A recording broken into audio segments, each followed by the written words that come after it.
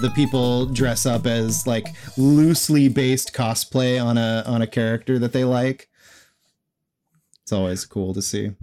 Wrestling's also been pervasive too. It was right there along with everything else, where I feel it's almost as if everyone has a little bit of wrestling knowledge.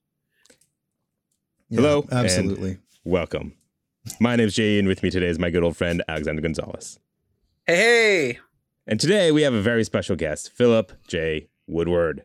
How are you doing today, Philip? I am doing really well. This has been so much fun so far. I've been having an absolute blast. Good to hear. We haven't scared you off yet. It's hard to do that. It's very hard to scare me off. Is there, where can people find you? Is there anything you want to plug before we get into the show here? Yeah, absolutely. So you can find me on Twitter at Phil J. Woodward with 2 L's. And then most other platforms at Philip J. Woodward with 2 L's. And then simplysassyvids.com is a YouTube channel where we interview cool people like Mike Bithell or Rahul Kohli. Yeah. Very cool. Yeah. Philip has been a very cool dude. And speaking of cool stuff that you do, I might ask you later on about maybe some art commissions later, maybe. Yeah. If you still do that. Absolutely. But please remember that we are not game devs.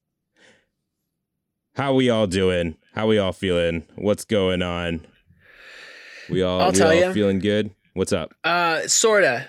The weather was generally, I'm in North Carolina, so it was trending towards cooler.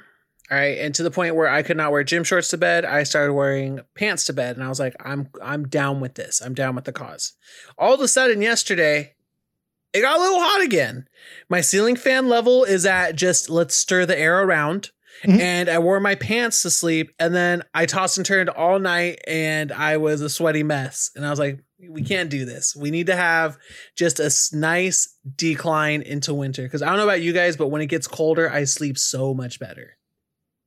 It needs to be cold for me to sleep in general. I'm a sweaty mess, even if it's 20 degrees in my room. Like I have really bad night sweats. So I always wake up in a pool of my own juices. That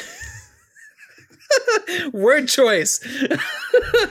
But those are not the juices we were talking about today. Today we are creating something new. Every week on We Are Not Game Devs, reimagine a brand new video game idea from our minds. Join in on the fun, be creative, and if you have your own unique video game idea or want to patch into ours, write into @poundgames@gmail.com. Today, Philip has brought an idea of his own that I invited him to pitch. So what you got for us? Yeah, this was fun. I was playing Death Parade or Death Jamboree. What are the Let It Die pseudo sequel? Isn't it called like Deathverse or something like that? Deathverse. Death Parade's an anime. Deathverse is a video game, but the song in Deathverse is Death Jamboree, so it's all very confusing. So yes. And that game kind of has a little bit of a story intro, more so than most battle royales. And it got me thinking, why hasn't anyone done like a single player battle royale simulation that either satired the genre or maybe just made a story for the battle royale genre? I mean, the battle royale genre was spawned from media. It was spawned from movies. There's literally an entire anime section of battle royales now. That's a thing. It's literally a section of animes dedicated to the idea of everyone killing each other. and the ideas are already flowing in because there's so many archetypes, whether you're talking about anime or popular media that we consume, or even just players that you encounter in battle royales and the streamers who play battle royales and how they play too.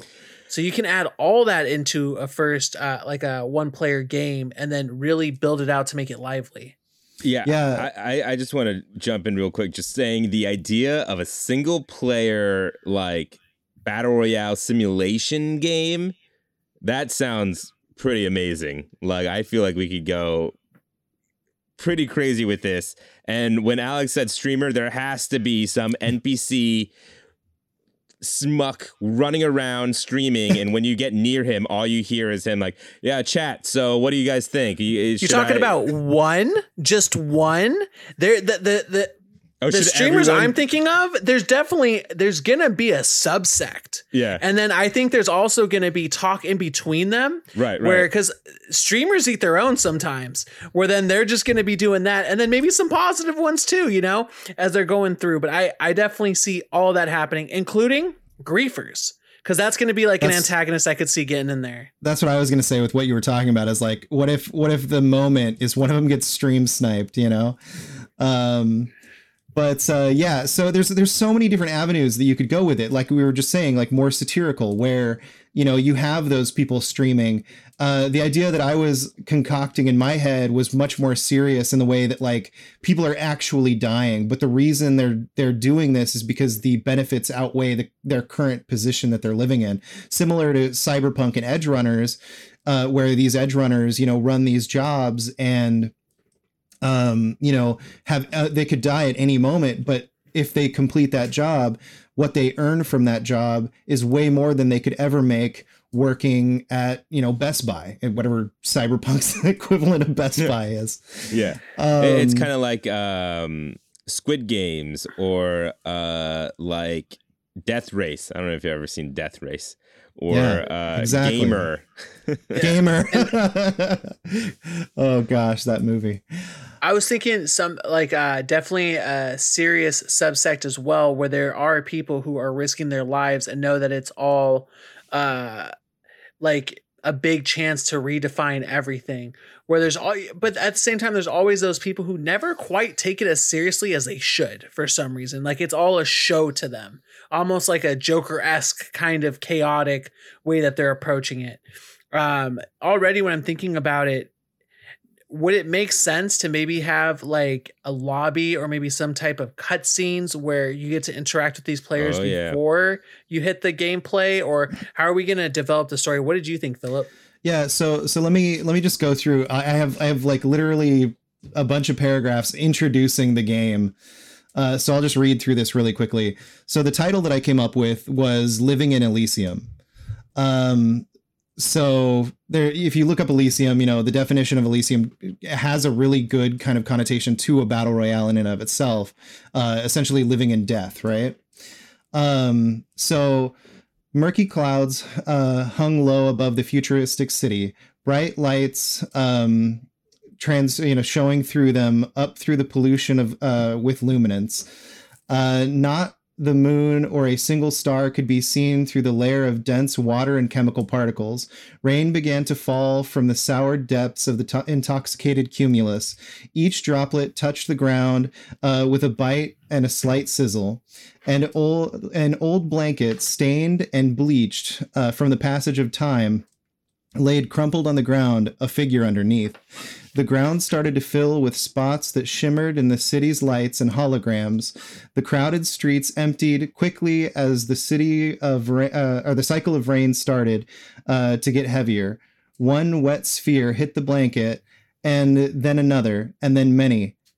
Ow! Ow! Ow! Ow! A voice screams from under the blanket as it shot up like a spring and began to emit small clouds of burning fabric.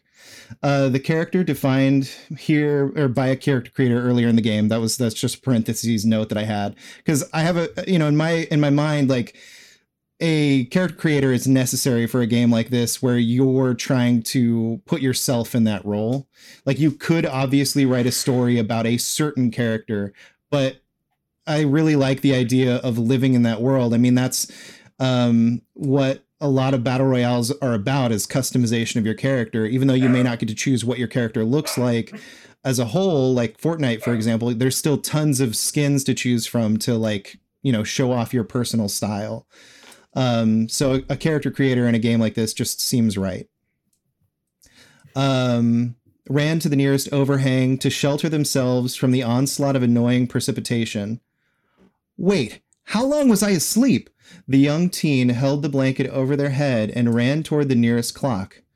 1936? How did I sleep the whole day away? My sister's first match is starting. And so here's where you gain control of the character. And so in this moment, like, you get control of your character and you start running around this little small space that they've created for you. And your goal is to figure out how to get out of this area. So in my head, there's 4 different, directions you can go.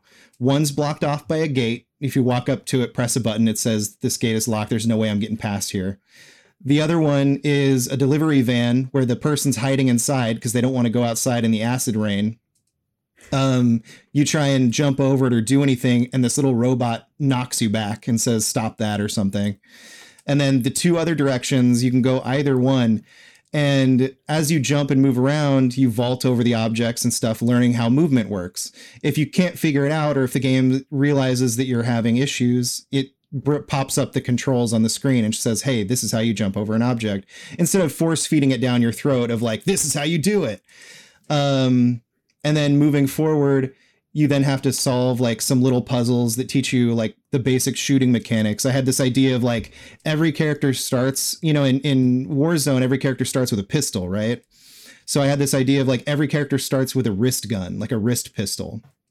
So since this world is enamored with the game itself, instead of having a pistol, you have like a BB gun or an airsoft version of the wrist pistol.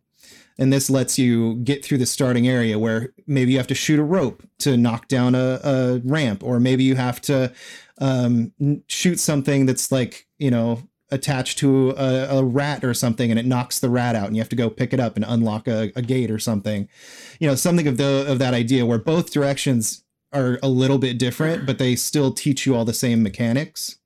And then once you get past that area, it opens up to what I call your hub world, where you can run around. This is the world you're going to explore and talk to people that you meet throughout the game, vendors where you can purchase stuff, whether it's clothing and things like that.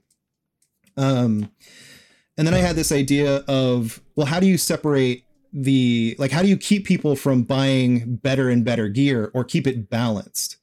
Because eventually, you start the game, and how are you going to survive against somebody that has way more money than you? Well, your outside money doesn't work inside the game, inside the sphere of where the battle royale itself takes place. There you have your own currency that you build up as a player. And as you build up ranks, you only have matches with those people in higher ranks. So you start out at a lower rank. Those lower rank games are held. And this is like the story of the world, not the like what you're doing technically. Obviously, you start at the lowest point. Anyway, so this teaches you, the hub area. There's hidden things throughout the hub area world where you can collect things, little collectibles. And in my mind, I'm like, I don't want this to be gated off, even though this is the intro of the game. Like, let's say you just want to get to the cutscene where your next gameplay point is, and that's like on a map where your little marker is, and you're trying to get there. So let's say you beat that part, you beat the intro, all those collectibles are gone in a lot of games, right? I hate that. I hate when I can't explore an area and I accidentally go the right direction through a doorway I didn't realize was going to cut me off from the rest of the game. And now I can't go back and get those collectibles until I replay the game, or until the game gives me a chapter select, like Last of Us Part 2 or something. Yeah, I completely resonate with that. I want to say, I think it was like Alana Pierce who tweeted something that was like, does anyone else get anxiety about choosing 2 paths where one advances the game and makes you lose all collectibles on the second path? Yep. And I feel that all the time, where I'll sometimes tread in and I'm like, oh, I know that character, I'm not talking to you. And then I'll back up and go the other way. So absolutely, yeah, let's have it so that you can always go back. There's the hub world. You can always go back to your roots of where you started. I really like, with everything that you placed in here, I can imagine there being key core characters surrounding the arena where, there's the store person where everyone buys their gear from them. And maybe there's the announcers who are going to be integral. And then I like the idea that you bring cash in. So it shows that the main appeal of the arena is like, everyone's equal here. This is where you can decide your own fate. And then, so the main character is going to go see their sister in their first ever game. I feel like there's going to be some kind of story motivation that happens to their sister that makes them want to join the games and chase after her to get up to her rank, to then make sure that she's safe, depending on whatever force or driver is moving them towards that. Was that where you were kind of going there with? Or there's two ways. There are two ways it can go. The way that you're talking about, or you have her die, right? And you're chasing the person that killed her.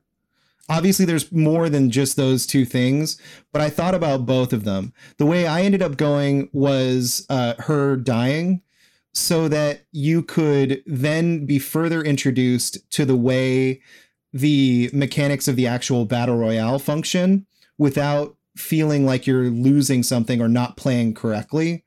So you basically, once he gets to the arena, you take control of this. You look up at the big screen and you see what's happening. It zooms into the big screen and then goes down into the gameplay of the battle royale just about to start, where you get behind the camera of your sister and start playing as her. And then you start exploring, learning how to, loot boxes and switch gear around and all that stuff. And then once you get to a certain point within that, then she dies. And there's a cutscene of who killed her. And my thought was like exactly like you were talking about earlier, like one of these, this is just a game, what did you think of that kill? Sort of people. And it just, you see that, and it, instead of, making you not want to do it, it makes you want to chase after that guy. Absolutely. And I can even see the guy picking up like a memento that he picks up from every kill he gets. That's like something on her person. Maybe it's a keychain, or maybe it's like her wrist gun. Maybe everyone has their own unique wrist gun that they trick out. And then he'll collect like a piece of that. So then you're just like, I want to get that back. Like kind of thing. And that being the primary motivator. For sure. That way, I think that's it allows the main character to grow into the world without having a hyper kind of tunnel vision of just on their sister. Because then when the sister dies, it's like I have to open myself up to this world to see how to get to this guy. Yeah. Yeah. So what else did I write in here? While you're looking through that, how attached are you to the sister dying? Oh no, I mean not at all. I mean that could go any direction. That was just what I ended up writing out. Right. I don't know if you like this idea. Let me float this one by you while you look up what else you got written in. But what if instead of dying or getting like, I don't know,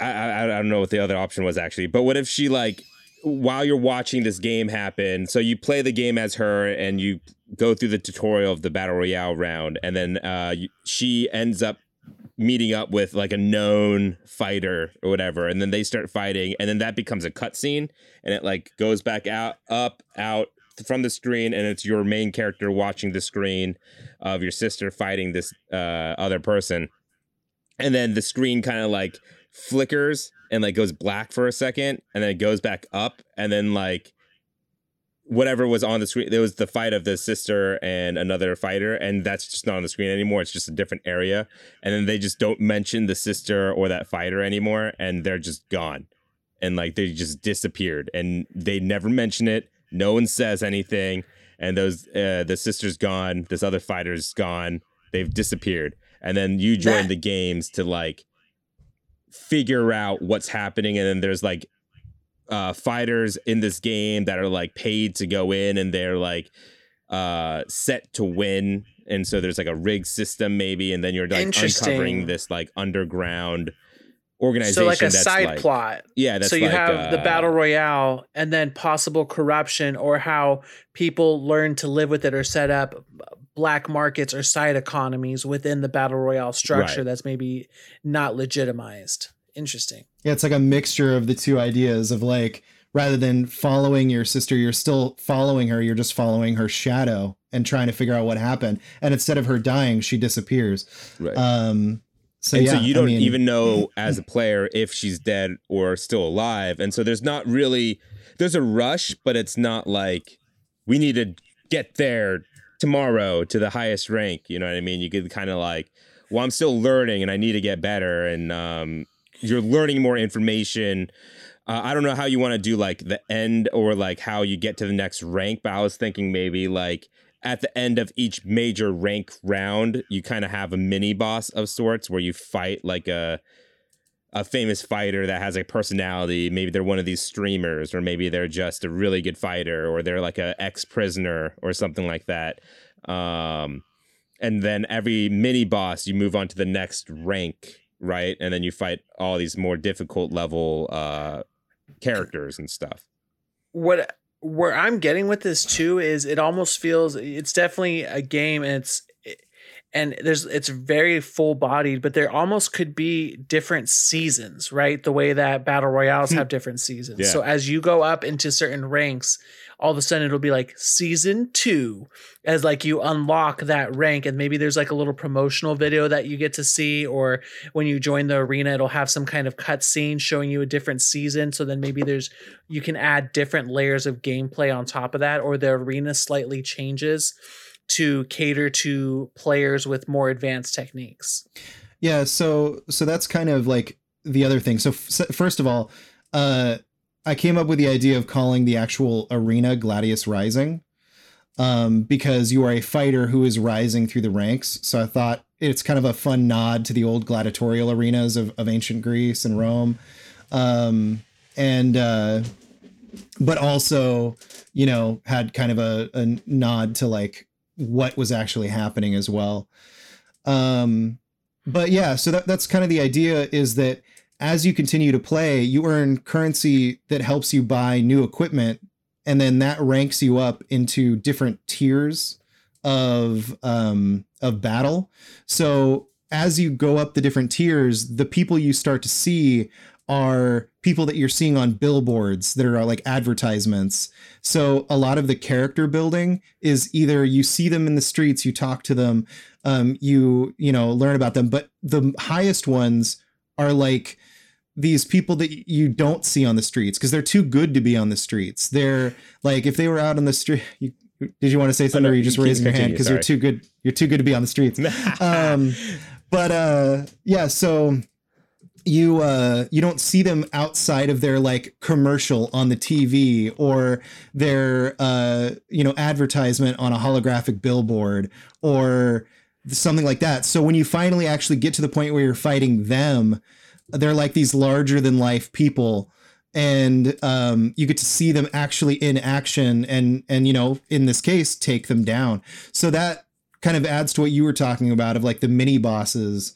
As you get into the higher ranks, maybe not all of them at once go in, but like one of them has to contractually go in to keep their status, quote unquote. Yeah. So they have to join a battle, and then you just happen to be the one who takes a lot of them down throughout the game.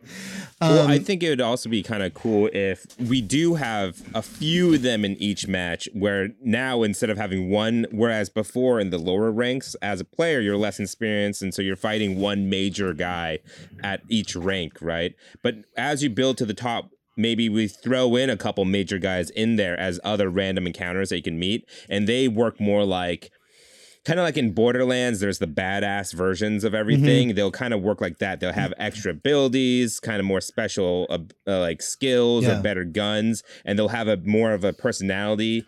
And then maybe if you encounter one of these like not super famous but semi-famous people, there could even be like a little cutscene that plays. It would like zoom back up into the screen. It's like, oh, our rising star has just met Flamey Button, and then it introduces this guy. He has like his own trailer and something, and it's like Flamey Button, and then he comes out, and then zooms back into the match, and then you fight Flamey Button. It has his own little health bar. It says Flamey Button underneath. It has like a bar and a half of health, and then you fight him, and then it's not a boss, but it's also not like a regular ad either, you know? Yeah, I could see that being there being mini bosses like that, but I like Philip's idea of there are a couple characters on billboards and advertisements and different things that you see, or small screens as you're exploring this world, that are the larger than life. Like, they made it. Yeah. They're up there. There's the veteran. There's the other one that got a brand deal. There's everyone's favorite because of how beautiful they are. Well, I was going to say the really attractive one. That's, like, can you really fight? Or where it's almost as if you're like, they seem to be perfect in almost every way, like symmetrically, skill set, in terms of brand deals. And then maybe you do have those lower level ones where it's like, and there could be humor added there where it's like, I just got my first juice deal. Don't ruin this for me. And they're like trying to go in and keep on top as they're barely breaking through. And that would be like one of the guys you see on the street, right? Like you're walking down and there's like a dynamic event where you see a bunch of people with cameras crowding around this guy. And he's like, ends up yelling at his like poor little assistant because he forgot to get the right shirt for a photo shoot or something. And yeah, like you said, he's like, this is my first deal, man. Like, how could you do this to me? And yeah, just have like weird dynamic events to fill out that stuff. And then another thing I was thinking about too was creating a relationship with people. Like after your first few matches, you like, as you will see throughout like the beginning of the game, you'll see all these brands or these teams, you know, like Team Liquid and stuff like that. Where you don't know what they are at first, but as you play, you realize, oh, these are recruitment teams. And then you find out that there are like 5 different teams that you can join. And you meet actually a small team of characters that you end up playing with that are like AI. Because I also thought about the idea of how, you know, battle royales have solo mode, duos mode, trios, quads. And so what if you were able to, like, as the game progressed, you ended up building up this team and you started playing with them. And of course, them like Pokemon. Well, so that's the thing, right? Like, so that was the thing I was thinking about. Are these fully fleshed out characters that are with you through the rest of the game that could have something happen to them? Or are they more like XCOM, where they're really cool, they've got dialogue, and they talk to you outside of the game, but like there's only so many of them, and if they die in the match, they're done, they're gone. I feel like it could be kind of like Persona, where it's like these people have character lines and like not like your main party, but like your confidants, where it's like these people you could have conversations with. If you keep leveling them up, you could build more relationship with them and get further unlocks. But then if you want it to be it, so like if they die, they die, you know, we could also have that where you just can't complete that social link, for lack of a better word, with that particular party member.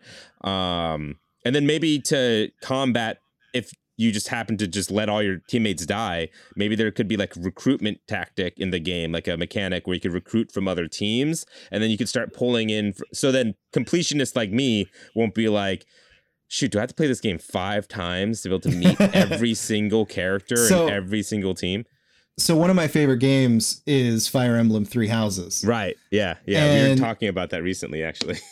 And you have to play it 3 times to really get the full story. And I guess technically 4 if you get the DLC.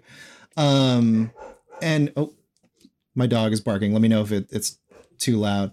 My brother-in-law must be home. You'll hear our dogs go off at a certain point in this episode as well. Don't worry about it. Perfect.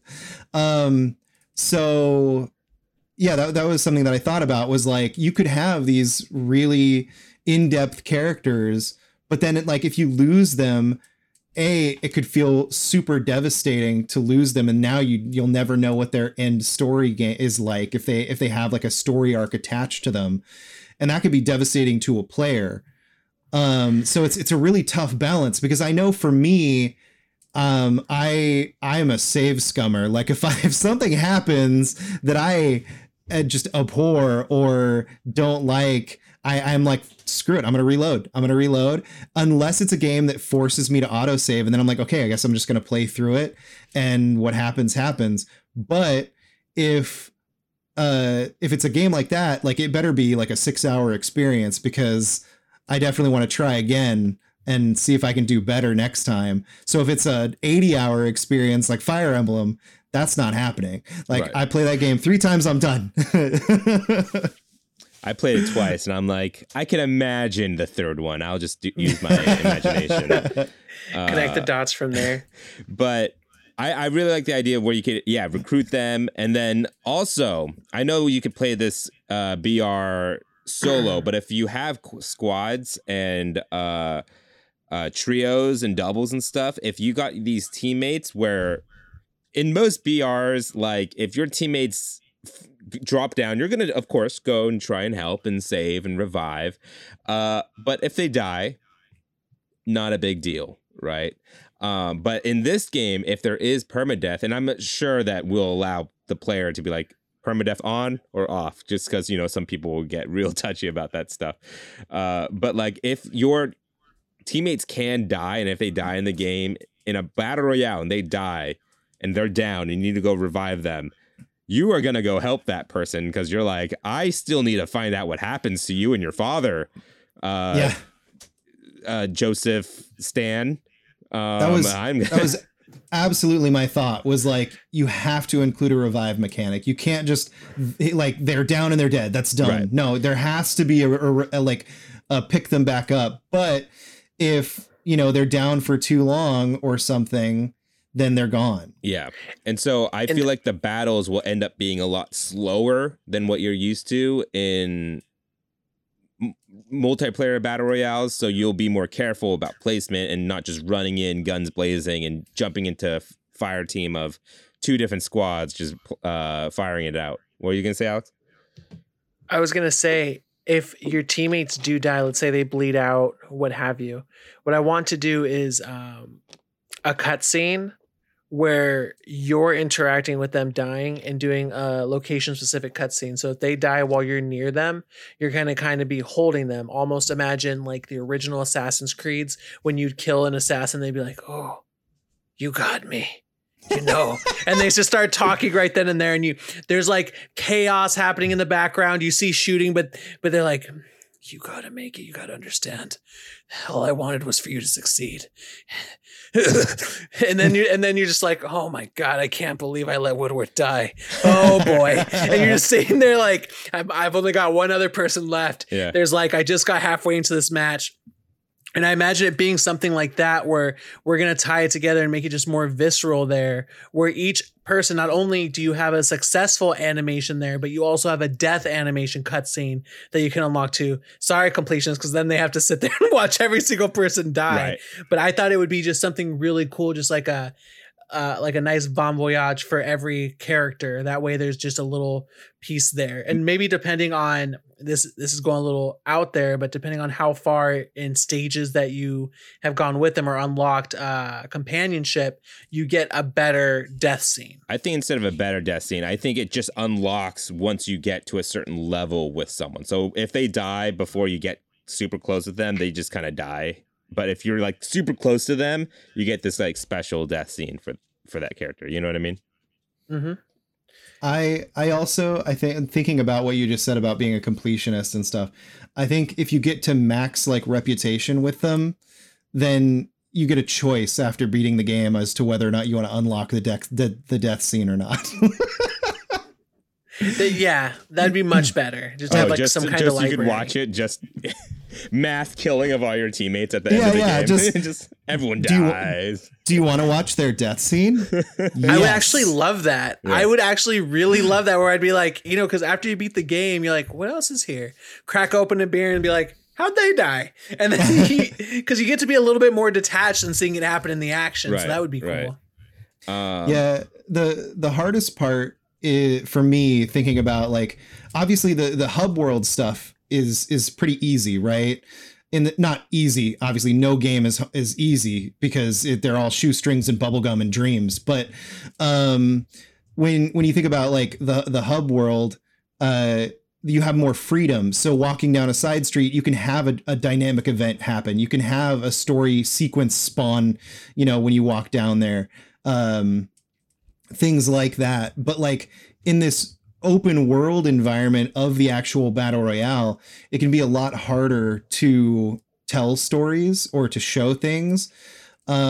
So that's been one of the biggest challenges while, thinking about this for like 2 weeks, because I posted a throwaway tweet and Jay was like, hey, so it forced me to actually start thinking about the idea in more detail, which is funny because this isn't the first time I've thought about a battle royale video game. Like back when battle royales first started coming out, I started thinking about like, how could you make the original movie battle royale into a game? And like, well, like you go to there's like different locations on the map and you can go there. And then there's like almost Fallout level sequences where like you talk to them and try and let them know that you're not their enemy. And then, but then you can also like poison their food or like do crazy stuff like that. So there's that too, that side of it where you could almost make it like a singular battle royale experience where you start on a remote island. There's 100 people on the island. They all make factions and stuff, but there's random ones that are out in the world. And then there's factions that like inhabit different areas. And you like have this weird Fallout RPG where you're trying to befriend everyone or just straight out make enemies with them or whatever. And slowly make your way to trying to either overthrow the power that's holding the event somehow by like hacking your exploding neck brace or shackle, whatever, or, killing everybody and being number one and then having like a almost Twisted Metal black cut scene where you get your wish granted, but it's not quite the wish you wanted. Yeah. I don't want to continue too far into this battle royale prospect game, but it would be really cool if there's like this battle royale single player game and you could either go around and try to kill every one of these factions that are all self-forming and they form over time, and there's like a timer because the people are dying occasionally throughout the game. But during this timer you could either choose to like find your faction and try to like kill everyone else, or go around the island to very specific points in the island and like try to figure out how to overthrow the game and like beat the game and get out, hack your neck brace, go kill that teacher that is kind of crazy and has a weird thing for that one girl, and then get off the island without killing anyone. So I think that would be a pretty cool game. That's an old idea that I toyed with. I don't want to get that involved in this, but I just thought I'd bring it up. This isn't the first time I've thought about a battle royale video game before. I was just going to say one more thing real quick. Yeah, go for it. The last thing I'll say on that other battle royale idea is that my other idea for it was that it has a 36-hour real-time countdown. Oh, cool. So you can spend 36 hours in this world, and that's it. Because that's how long how many days pass. The timer for the game, yeah. I don't know if it's 36 hours in the movie. I think it might be 24. Well, they get there and it's like nighttime, and then it's like the very early morning or something when they get sent out. And you're right. And then when they leave and escape, it's like early morning again. So it's probably it's like 24 hours. 24 hours. You're right. But I was thinking 36 to kind of balance it out for a video game. I don't know. Anyway. I was thinking here with this story that we could make it go as deep as the player wants. And what I mean by that is there's going to be this essential to the world. Gladius Rising is not only the way that people can maybe like that's their dream, that's what they go for, but it's also the main form of entertainment in this world, right? So we're going to have talk shows, there's going to be newspapers, there's going to be banners and advertisements that's going to be telling a story. And then there's also going to be, I can imagine just the way that there is a Philip DeFranco, just that the way that there is people talking about streamers. There's going to be little announcements here and there as there's internal strife. And then on top of that, we're going to have the factions. And you're going to hear different words where the factions, they're all going to have their hangouts and their turf, where you're going to hear about the rumblings. So maybe you hear from one faction like, no, he went too far. We're all going after him this time. And we're going to end that faction once and for all. So then oh, okay. So we know Path faction's definitely going to go in on the next round against this other faction. So then you can kind of piece together what's going to be happening based off that. And also, random question I just thought of. Are like, let's say we go into duos and trios with these side characters. Are they going to be part of different factions? Are we going to have them kind of fight or have that political intrigue in there? Or maybe that we're only they're like the own splinter group where it's like, no, we're the freaks and geeks here. We're not part of any of the factions. In my like my vision for it, it was that you join one of the teams, one of the like factions, and whichever faction you join is like, those are the characters that you get to meet. And whether you do it dynamically to where whichever team you join is the same characters to kind of save on resources, but maybe their stories are a little bit different, is one thing.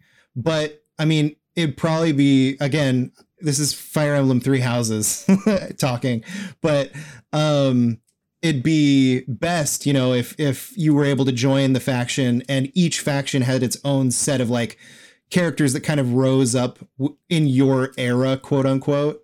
And then like in each round, you're basically one of those factions is fighting after you join the faction that you join. So you're literally having to kill these other factions. Yeah.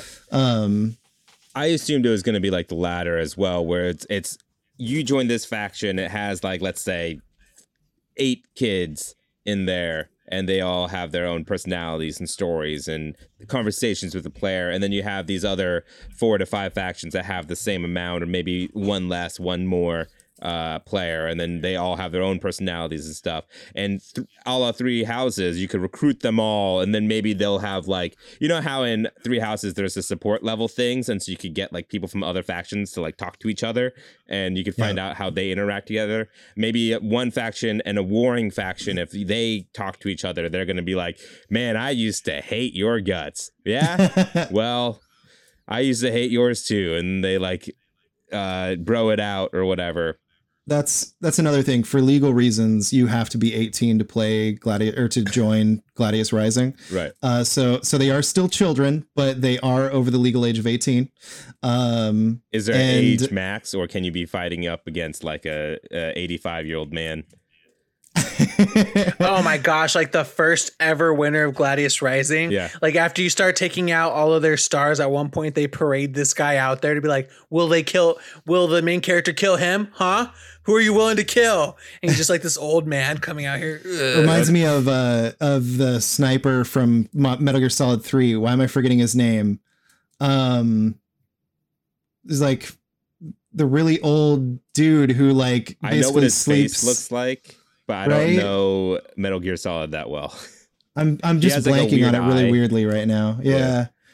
And I can't imagine either. I'm not very good at MGS history at all. I've like dabbled. I'm like, is that the one that photosynthesizes? Like yes. Okay, so I'm better than I thought, but that's all I got. But yeah, so that was my thought. He's super old and like he's really good at what he does, but you know, he's also like sits in the same place for long periods of time, and if you're good enough, you can like sneak up on him or something. He's got like the original strategy that no one ever employs anymore, called camping. Yeah, exactly. I was just gonna say really quick. So one big thing, right, is that this map is technically never going to change or could change dynamically. But I was thinking like from a legitimate like resource perspective in video games, it'd be much easier if the city stayed the same and the arena stayed the same. So you could concentrate on character and dynamic events. Mm-hmm. It'd be really cool. Okay. Yes, the map stays the same, and of course the city will stay the same, but characters will move around depending on where you are in the story, kind of like Persona would do it, where this guy that was standing here is now standing over here by the shop talking to someone else. But in the arena, I like the idea of it staying the same for the most part, maybe near the very, very end of the game, right before the final match, maybe in the story of what's happening. Time is also progressing, like it's taking some time for the player to get to this final rank, and no matter how long it takes for the player to get there, by the time the player does get there, the game will be like, oh, now it's the end of the Valor season, in Gladius Rising, introducing season 5, hot metal. And then it's like a brand new map, and it's like and then that's just for the last round of ranking and stuff. And so you like have this brand new map to like fight out against all the biggest and baddest and most famous. You could also make it to where like there's different scenarios, right? Like hot metal is like literally the world is covered in like a liquid metal or something. So like it's slippier, it's more slippery. You know, like different things like that, or like there's snowing at one point. But the way that I was thinking about randomizing it, because in this world, you're not gonna, you know, fall from the sky or whatever. So my idea was that it's a radial arena, right? And you basically are in these starting gates that rotate around the map. Now, that animation doesn't need to be made. Like you just, when you load into your thing, you know, you walk in, you're staring at the door, and then there's some rumbling and some debris falls down. And then that's like to signify that the arena is spinning, or that you're spinning around the arena, whichever one happens. So you're always ending up at a different starting point. And that's where it becomes different. Like the items within the map are different. And then where you start is different based on which door you end up opening out of with this radial system. So everything is always randomized when you start a match. Yeah. But you still have an opportunity to learn the map and get familiar with areas and find your spots, whatnot. I could also imagine like the player count being what? 36 people. Yeah, that's something I was thinking about too, was like, obviously, do we want this to be 100 out of 100, or because we're going to be doing this so many times, do we want it to be something that's more personal, more you know, condensed? I think smaller would work better. One, because we're going to have so many characters, it'd just be easy to make less characters. If we were to think about like making this a real game and having hundreds of characters that have a semblance of a personality and style and a look to them. If we have like each round be like 36, a nice even number that you could divide in 3, 2, 1, of course. And can you do it in 4s? Yes. Yes. Yeah. So you could divide it in all sorts of numbers, 36, and then we could have a bunch of different characters going in and out from our pool of a bunch of people that we might have, and they'll just all go in and out of there. And then you'll be able to meet new characters all the time. So it seems like there's a lot of characters, but then you'll also see repeat characters if they didn't die. And still have that sense of familiarity. And in terms for the story, if you kill an opponent, what would be the difference of making him go down and killing them in the game and then versus killing them? Because I feel like there should be a way to allow certain characters to still persist in the game if you so choose, or if you don't fully kill them. I don't know how that would happen. Sure. Yeah. So I've always thought, since we're kind of doing a satire, or like, you know, a kind of play on the Battle Royale universe, is that they get knocked down before they get killed, right?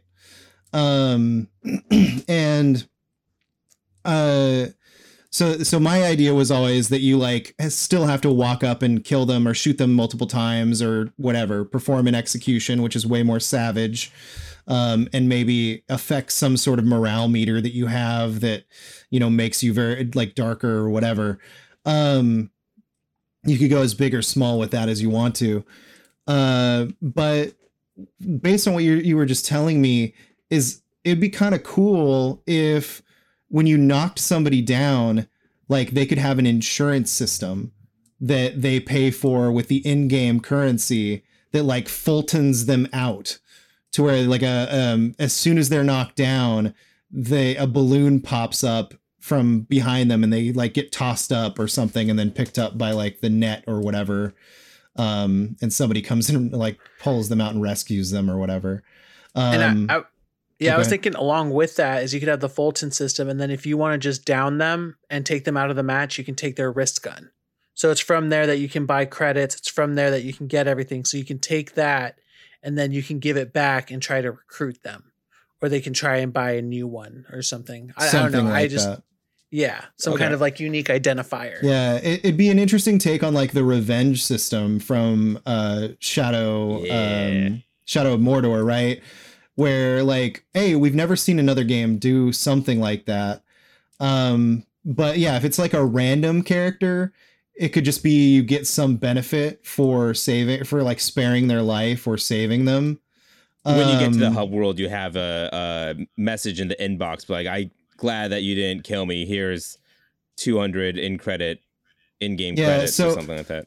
So that could be a thing too. Like if you kill them, you get more in-game, like in Gladius Rising currency. But if you spare them, maybe you get outside of Gladius Arena or a Rising currency. Yeah. Because my thing about like the outside world is you can buy a nicer car, you can buy better clothes, you can afford like stuff for your house, your apartment. You can afford a better apartment because the cosmetic stuff. I'm also assuming this is like a cyberpunk inspired world, so it's going to be very neon. In your opening paragraph, there was a lot of lights and glistening puddles, and again, I had just watched Edge Runners, so I was very influenced. that happens on our show. It's whatever we last watched or played is what the idea is, pretty much. So, and that led me to like, God, I wish there was like a cyberpunk style world where you could play in that world and have it be your own story instead of Johnny Silverhand's story. I didn't say that though. Anyway, something I wanted to add a while back, I just haven't had a chance to interject it in. I like the idea of this world having a battle pass, and the battle pass being like you have to buy it without game currency. So the world currency, we need to come up names for these currencies. So the currency that's not in the game but out of the game. Let's call them G coins and cash. How about that? G coins and cash. All right. So once you build up like a bunch of cash from just getting famous in this game and stuff, and then there's always been this dangling like there's ads everywhere. It's like join the battle pass, right? And then it's like it costs like 900 million cash or something, but that's a lot. It costs 1 million cash, and to join it, when you join it, that's when you could go in and you could talk to all these like super famous battlers that you've been seeing in ads and stuff. Like they're hanging out in this like diamond lounge, the battle pass lounge, right? And that's like it's like this VIP like thing. Yeah. And then in there, like almost like the boys, like the going into the tower in the boys, like of this, the Tower of the Seven or whatever. Right. It's like that, but for this world. Yeah. And you go there, you get to meet and then finally talk to all these superstars that you see. And then there's like an exclusive shop where you can use your G coins to buy like cool, like exclusive weaponry or something. Yeah. And I was thinking like maybe every 7 matches, it's like, here's your weekly reward. And it gives you like a freaking skin for your backpack or something, and like maybe if you rank up in your club membership high enough, you get like an exclusive gun skin or something, and or like a cool t-shirt, and that's just because you've been in this pass for so long. It's just like playing on the battle pass idea. There's a bunch of different ways that I could see that being where it's going to be lived in. What I'm trying to, I guess my only blind spot here is, how do we see this ending? Like, where is the end result after all of this? Yeah. So, I mean, if we go with the original idea that I had, you get to the very top echelon of where you are, and you kill the antagonist, the person that killed your sister. And then there is, some sort of climax battle between you and that person. Like you don't even see them until you've gotten to the 35th person or whatever. And then when you're down to 1v1, he shows up and you have like this dynamic battle with that person that culminates into you avenging your sister and then having some sort of ending based on the choices that you made throughout the game. Yeah. And then that would be that version. But then, of course, you know, the version that Jay was talking about earlier where, you know, it's more of a conspiracy thing. Like you just bring Gladius Rising down, right? And expose them for what they are. And it has almost like an Akudama Drive, like taking down the system. If you haven't seen Akudama Drive, check it out. It's a cool cyberpunk anime. Sounds cool. I always want more cyberpunk stuff. You just don't get too much of that right now. We will soon, though. I imagine a cyberpunk feature very, very soon. But very cool. One last thing that I am curious about in this game is just generally like, what does a match play out like? Are we playing more like Apex Legends, or are we playing like I don't know, like a Rainbow Six Siege type of thing? You know what I mean? Like, is this like super arcadey and fast and jumping around everywhere, or is it really slow pace and you like hunker down and like look around edges and stuff? So my thought as far as gameplay, like this is a cyberpunk world. We want this to be fast. We want this to be fun. We want there to be, you know, rocket packs. We want there to be cool little robot mines and different technologies that you can employ that, you know, can only really be done in a game, you know, a single player game. Stuff that you want to do in current battle royales but can't because, you know, it's just not built that way. Yeah. There's other people that are real life people running around in ways you can't ever predict. Right, exactly. Yeah. And there is some of that randomness here, but it's still like, you know, you can still tell who is a random jobber in Fortnite and who's a real person. If they shoot at you 3 times and they see you before anyone could possibly see you, then you know it's a bot. Now that's not to say that's what would happen in this game, but you know, like I imagine that there are just fun things and ways to customize and build your character out that couldn't be done in just a regular battle royale because some of it carries with you as you play. It's permanent. Yeah, you're always going to find like gear that could be better than what you have in the random like loot chests around the environment. But as you play, you do get stronger. You do get better armor and things like that stay with you permanently. You could do it to where every round is completely random. But for me personally, I want that ability to, you know, feel like I'm getting stronger. Because yeah, customizing my character for the single player world, getting my apartment, furnishing my apartment, getting my dope car to make, you know, driving around the hub world a little easier. Stuff like that is cool, but it doesn't quite, you know, feel the same if every single match I'm going into is just the static. I start with my wrist pistol and that's all until I get better gear throughout the match.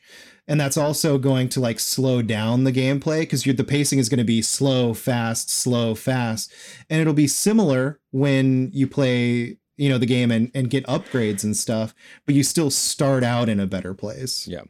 Maybe something you could spend your cash on to help with like a feeling of I'm progressing each match is you could upgrade your I don't know, cyberkinetics in your head, like implant that you have that allows you once you're in the game to craft better gadgets, like make better trip bombs or make better grenades or make better, like not so much weapons, but be able to craft like better little tools that you could use, like camouflage tools and stuff like that.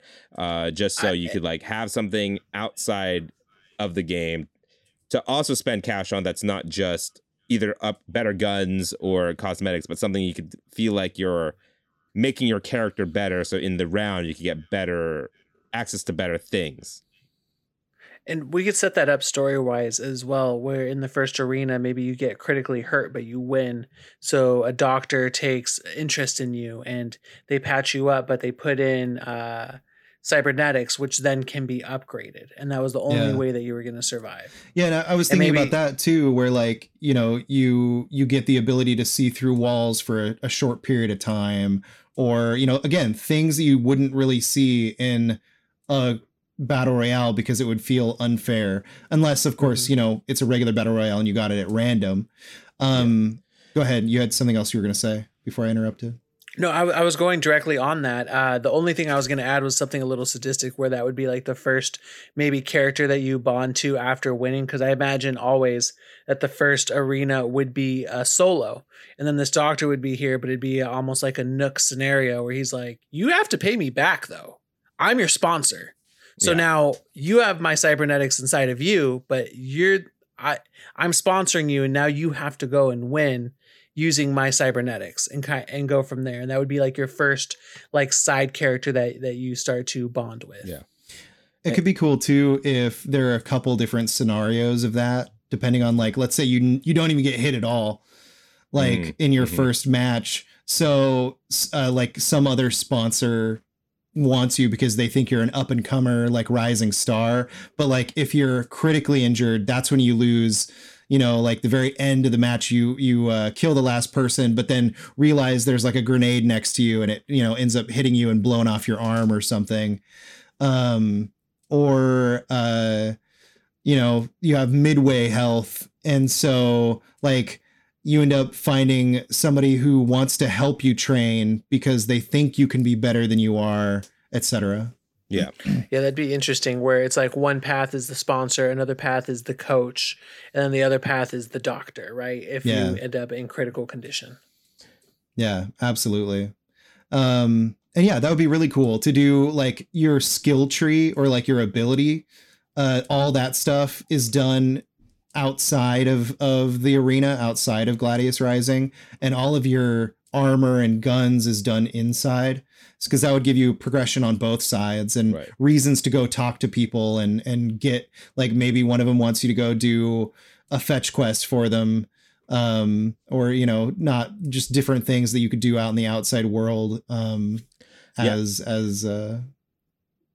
could definitely see, depending on how, I feel like this could be a very in-depth, like 60, 70 hour campaign where like you have the battle royale stuff, but in the hub world, I didn't realize it was going to be big enough for you to drive around. I thought it was going to be just big enough for you to like kind of walk in a big circle and then you go into the match. But if it's big enough to be fair, my original idea was a small hub city where you used mostly parkour to kind of run up buildings and run down side streets and do stuff like that. But as we've been talking about it and just talking about customization, I just kind of threw a car out there just because it'd be cool to have a car. But in my original idea, I was just like you were thinking. The hub world is somewhat small and contained. Yeah, but I think it would be cool if, you had a car. You could even get like a motorbike or like a hoverboard, and you could just like go around the city. And it's kind of like a big GTA-esque city where it's not that big. It's not even Cyberpunk big, but it's big enough where you could drive around. There's places you could drive to. There's verticality, like Cyberpunk 2077, where there's like a lot of like layers to the city, and there's like multiple heights that you could go to. And then while you talk to NPCs out there, you could get side quests, and I imagine you have access to your wrist gun even in the hub world. So maybe you could go like very small, short, like not full on battles, but like small kind of battles while you're out in the hub world, and like you just like bring down some hoodlums or whatever, and like you save a old lady and she's like pays hooligans. Hooligans.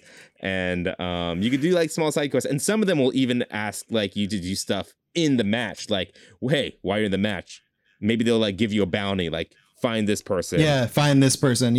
I mean, again, very similar to stuff you do in regular battle royales, right? In Warzone, you get bounties for going and killing a certain person. In Fortnite, they've got the bounty boards where you go up to it and it assigns you like a random person. And speaking of, so yeah, there's absolutely stuff like you could do like that. Right. Like, for example, like speaking of sponsorships, maybe you get a side quest, which is like, hey, you're a rising star. Can you use our new assault rifle in your next match? And then you get this free assault rifle and you like have to get a certain amount of kills with it. Or a certain amount of damage or something, and then you get a reward from that side quest type of thing, you know? The other thing I was thinking about too is like very Hunger Games-esque, where like you could build relationships with certain characters and then you could build favor for them and they would send you like gifts throughout the match. That was another thing I thought about. And then the other thing was we were talking about like the sense of progression, right? And Warzone has a great balance for this, where you're always upgrading a certain set of weapons and gaining experience, and you get to put that in your quote unquote loadout. And then the loadout will drop either randomly or you can call in a loadout. So another thing I was thinking, if, you know, it ended up feeling better for you to start out with absolutely nothing until you could build up enough, like, you know, stuff to like call in a loadout drop, or like get to a station to call in a loadout if you're just flush with G coins, and then call in your armor and guns and stuff in like a crate. Yeah. I thought that would be a way to like balance out the beginning of a match, so it felt more like a traditional battle royale.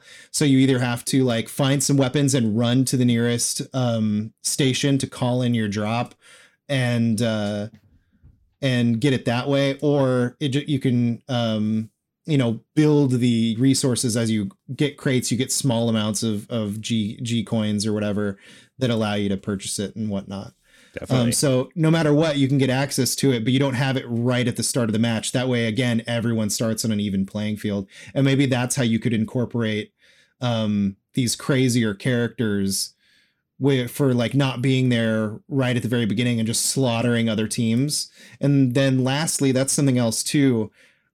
How do you design this game to where the characters exist within separate of you, but aren't necessarily going after you?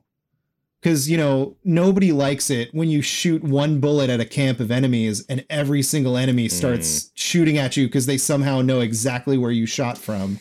Nobody likes that. Yeah. So it's interesting to think about probably one of the hardest design mechanics would be figuring out how to make it feel like a battle royale match without A, feeling like a bunch of bots, and B, feeling like not everyone is just gunning for you. But then again, do you want them to be fighting each other? Because then you like, or at least do you want them to be fake fighting each other where the number goes down periodically, but certain characters will be there until you kill them? Or do you do it to where they can kill each other and who knows what'll happen? If you wait till the very end, maybe when you're in the final circle, maybe you'll be one of the last ones left alive, again, minus one of the core people. But yeah, so like that's an interesting thing to try and tackle and figure out, because if you're really trying to emulate the battle royale experience, I mean, you might want to be the guy that hides in the tub for, 40 minutes before the end of the match. I mean, I know nothing about game design. We are not game devs here. And what I think would be the coolest way to do this is, put everyone has the Super Smash Bros. AI slider on them. And we, as the developers, would put a slider on each character for their personality. And we'll have like an AI system where they're like smarter, dumber, average. And we'll mix all of that up for all these different people, kind of like how in Westworld they have like all these little parameters. We'll adjust that for every single one of our characters. And then how the bots AI would work when you as a player jump into a fight that is happening between two AI teams or two solos. How I imagine it would have to work is you put everything on like an aggro based system. So if you just come in and get 1 or 2 shots in on one person, maybe that person will start coming and looking for you, but they are still focused on this other team because they have more aggro points to them because they're already in this fight, but they are now aware that there's another encounter. And maybe even if you shot and missed, even just the sound will maybe register in all these AI's aggro meters, letting them know there's someone else coming. And then as you attack them and you gain more aggro, maybe they'll stop attacking the other team and going for you because now you're a bigger threat. And that's kind of like how battle royales work. If you're getting third-partied, in Apex, if I'm getting third-partied and I've already been in a fight, I'm not going to focus on the new team until I've done dealing with the first problem. Unless that new party is becoming a more immediate problem, then I'll switch my attention and go to those people instead.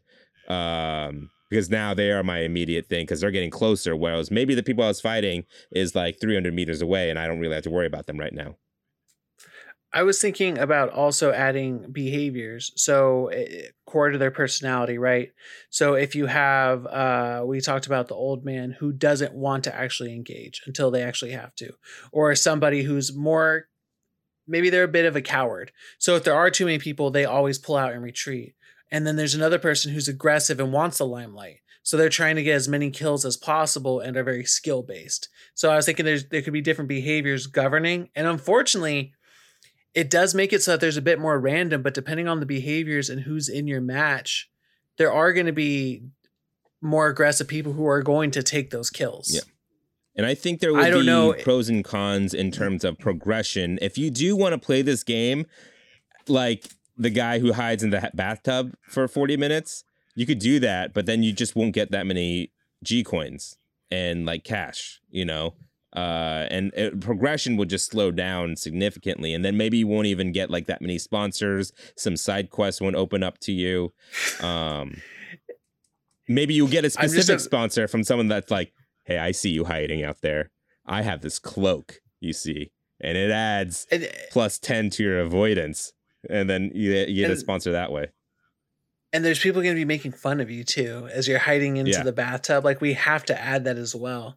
Because people are going to go after the one player who's just sitting there and they don't know which bathroom he's in. And he's just like freaking out as it's all happening around him. Like they just have hardcore anxiety. It'd be really cool as if like we were talking about dynamic events, like obviously Red Dead Redemption is a ridiculously complex game that took years to make, but it has some of the most dynamic events that happen at the most random times, and it's really cool as those dynamic events happen. But yeah, it'd be so funny to be slowly creeping around a corner and you hear just like, oh my god, I don't know what, and you're like, you start to like go like, where is that coming from? And you hear it's from your right side, so you go into the building to your right, and then you get closer and it's like, oh god, I don't know what it was. Why did I do this? And then you get closer to the bathroom and it gets louder, and then you realize it's this dude just sitting in the bathtub, and then you can just literally walk up and take his wrist pistol off. Yeah. and that's like the end of him. Or you can be like, the asshole that shoots him, Right. Yeah. That would be really cool. Like really neat environmental storytelling, dynamic event sort of things that happen every once in a while. Like that one would be like a one-off, right? Like there would probably be other ones that randomly hide in the bathtub for like a general just AI purpose. Like you were saying, develop some sort of AI algorithm that has like different settings for aggressive, timid, stuff like that. And those are all kind of randomly generated either on a single person base or a team base. And that way the matches all kind of feel unique. But then there are certain specific random spawns for different matches that can happen like once. And then once they happen, they're gone. Or unless there's someone who survives, maybe you come across them multiple times to where like, you knock them down and then they Fulton away. And just those sort of things. But yeah, like, that would be such a fun way to build personality and just have these moments that you can tell your friend about. And then some people may never experience them because let's say like they do spawn, right? And they only spawn once. If we talk about like a timer counting down for each match, you know, eventually that person's going to die from like the circle shrinking, or, you know, someone else is going to find him and kill him. So if he dies in that match, like that's it, it's gone.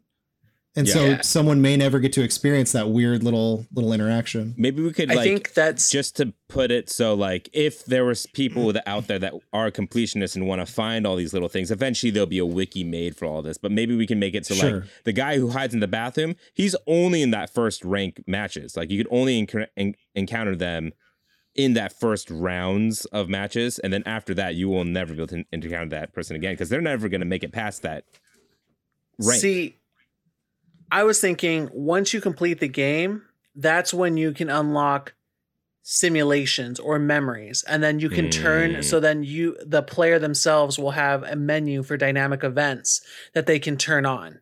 So then there'll be like kind of, you can see past it. That way, if you don't want to play the game again, you don't have to.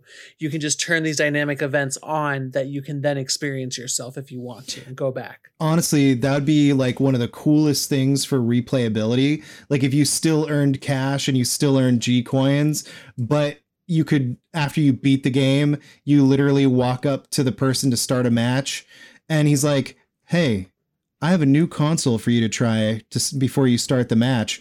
And you go over there and you can set it to all of the heroes, like all 40 characters are the hero characters. Like, let's just say there are exactly 36 hero characters in the game and you can have every single one of them in a single match. Yeah. Like you can choose, pick and choose like different people. Maybe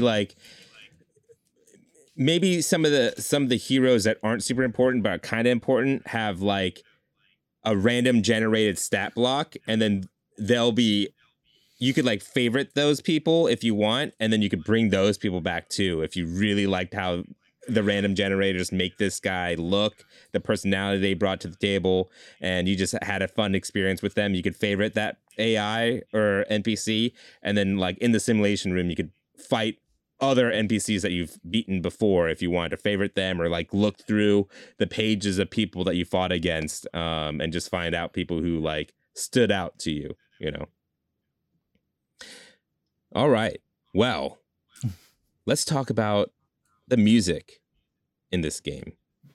I mean, I just hear whatever cyberpunk sounds like to you, I guess. You know, I'm assuming there's a radio channel. You could flip through all that. But during the game, the actual battles, I feel like what the music is in there is very minimal. It's just natural sounds. And then every time at the halfway point, there'll be like a little jingle.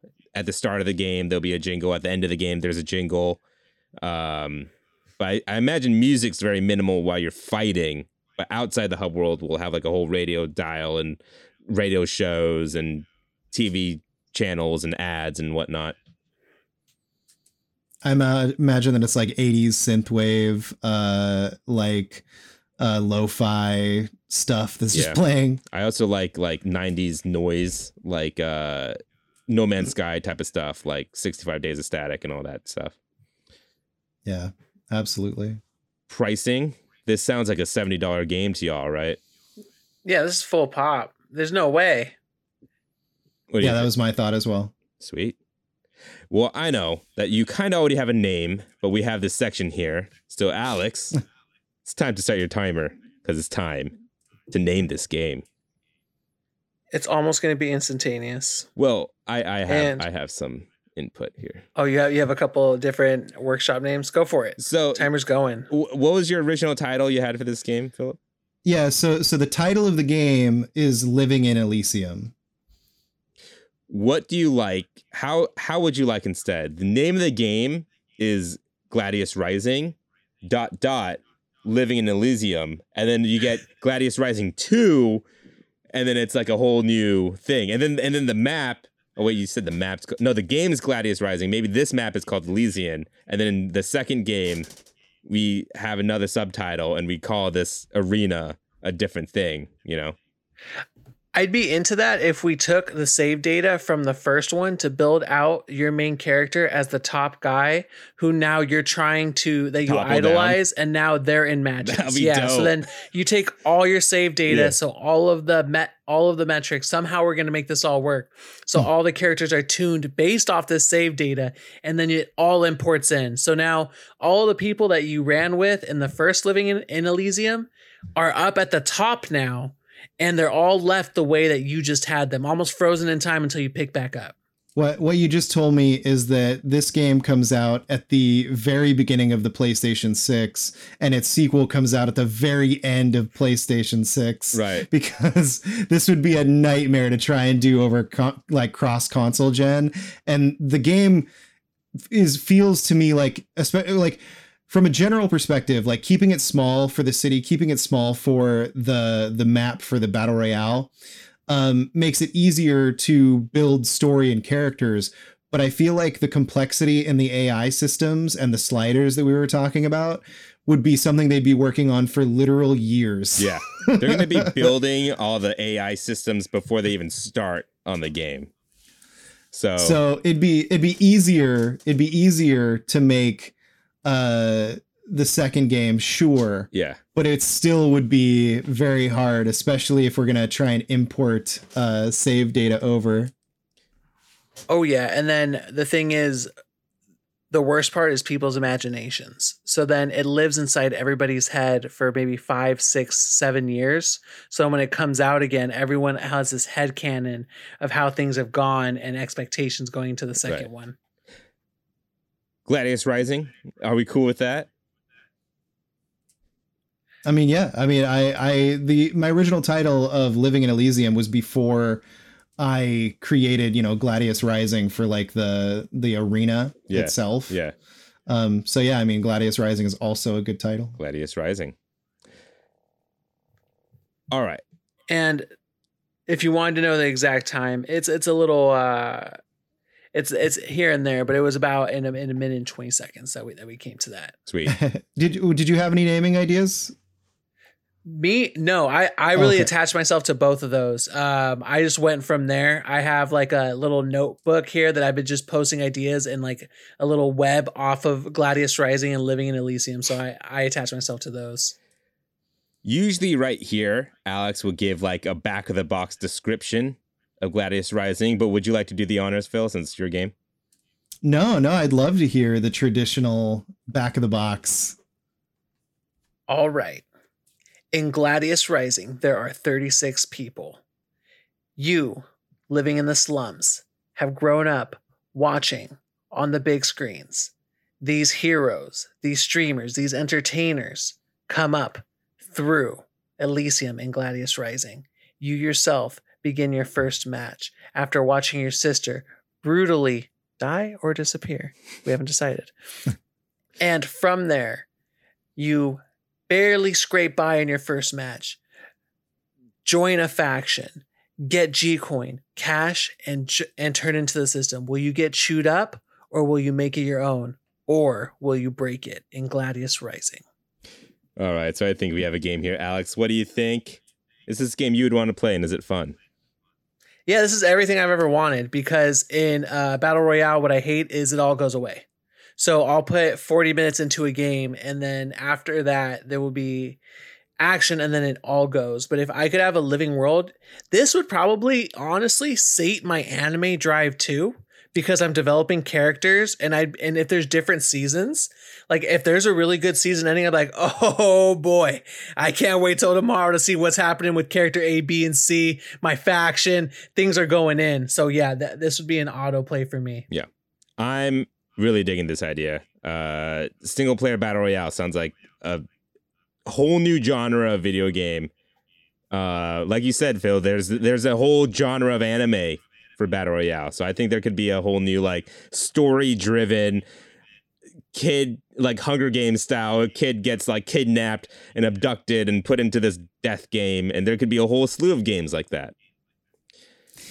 Yeah, and what's interesting is like the idea behind it doesn't have to be as big as like the RPG that we crafted here today, right? Like it can be a lot smaller, or it can be something completely different, like the one we were describing for a quick minute earlier, where it's more story driven than, like video game battle royale driven.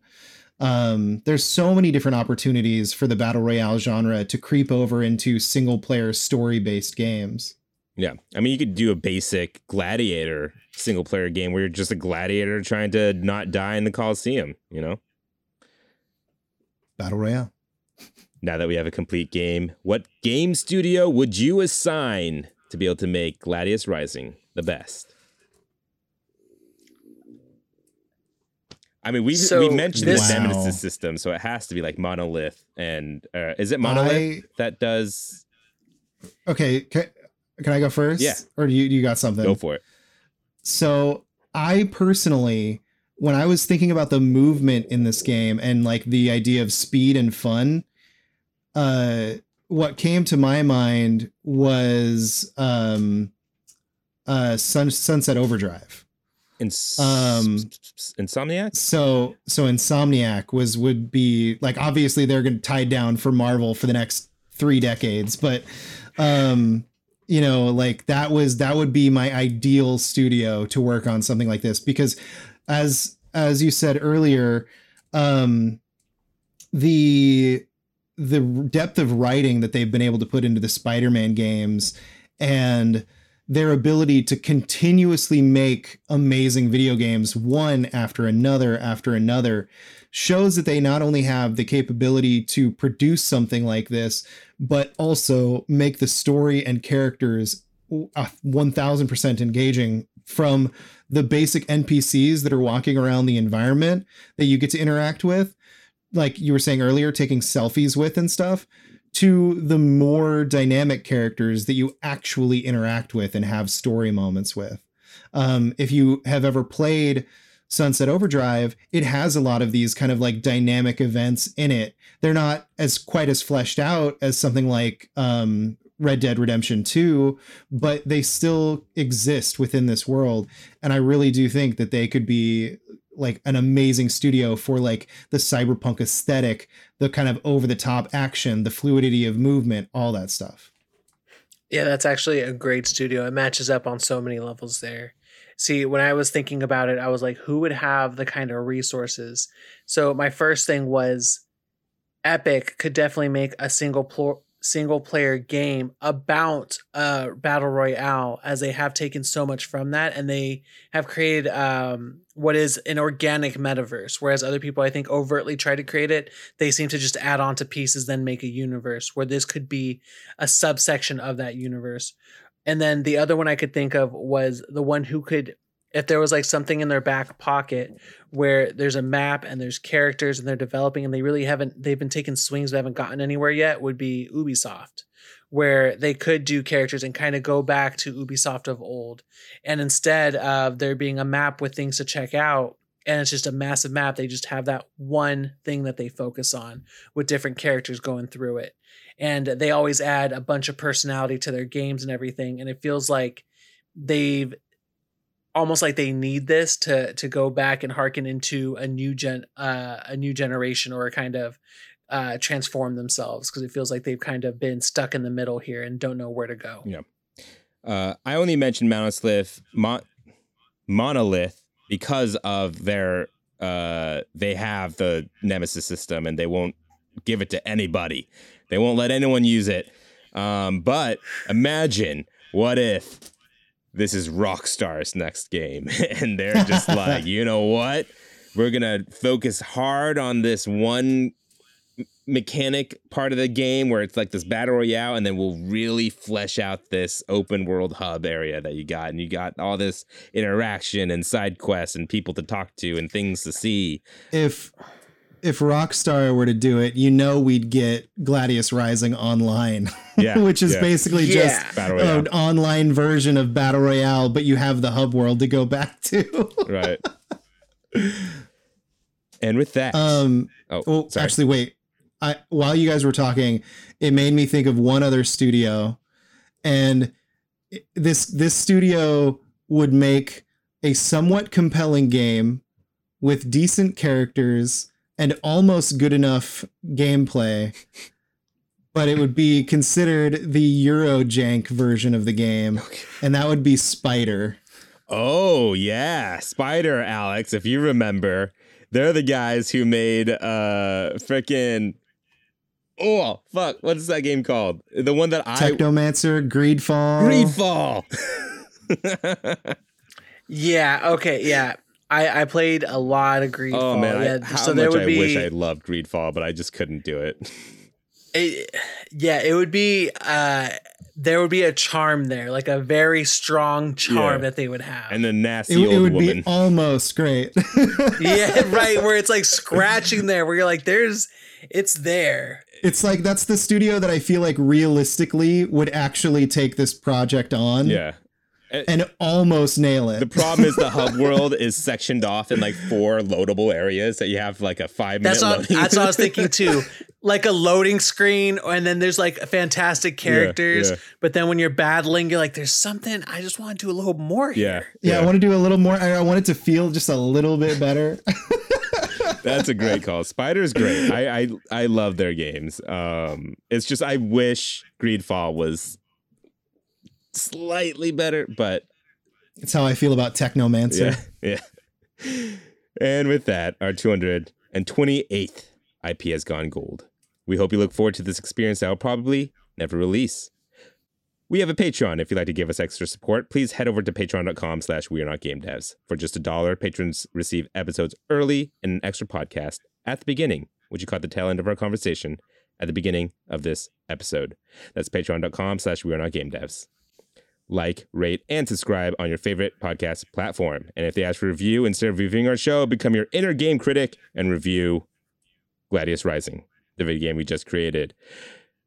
Before we go, Philip, thank you so much for stopping by the show. This was a lot of fun, and now this game is forever a want in my heart. Is there another plug, or where can people find you?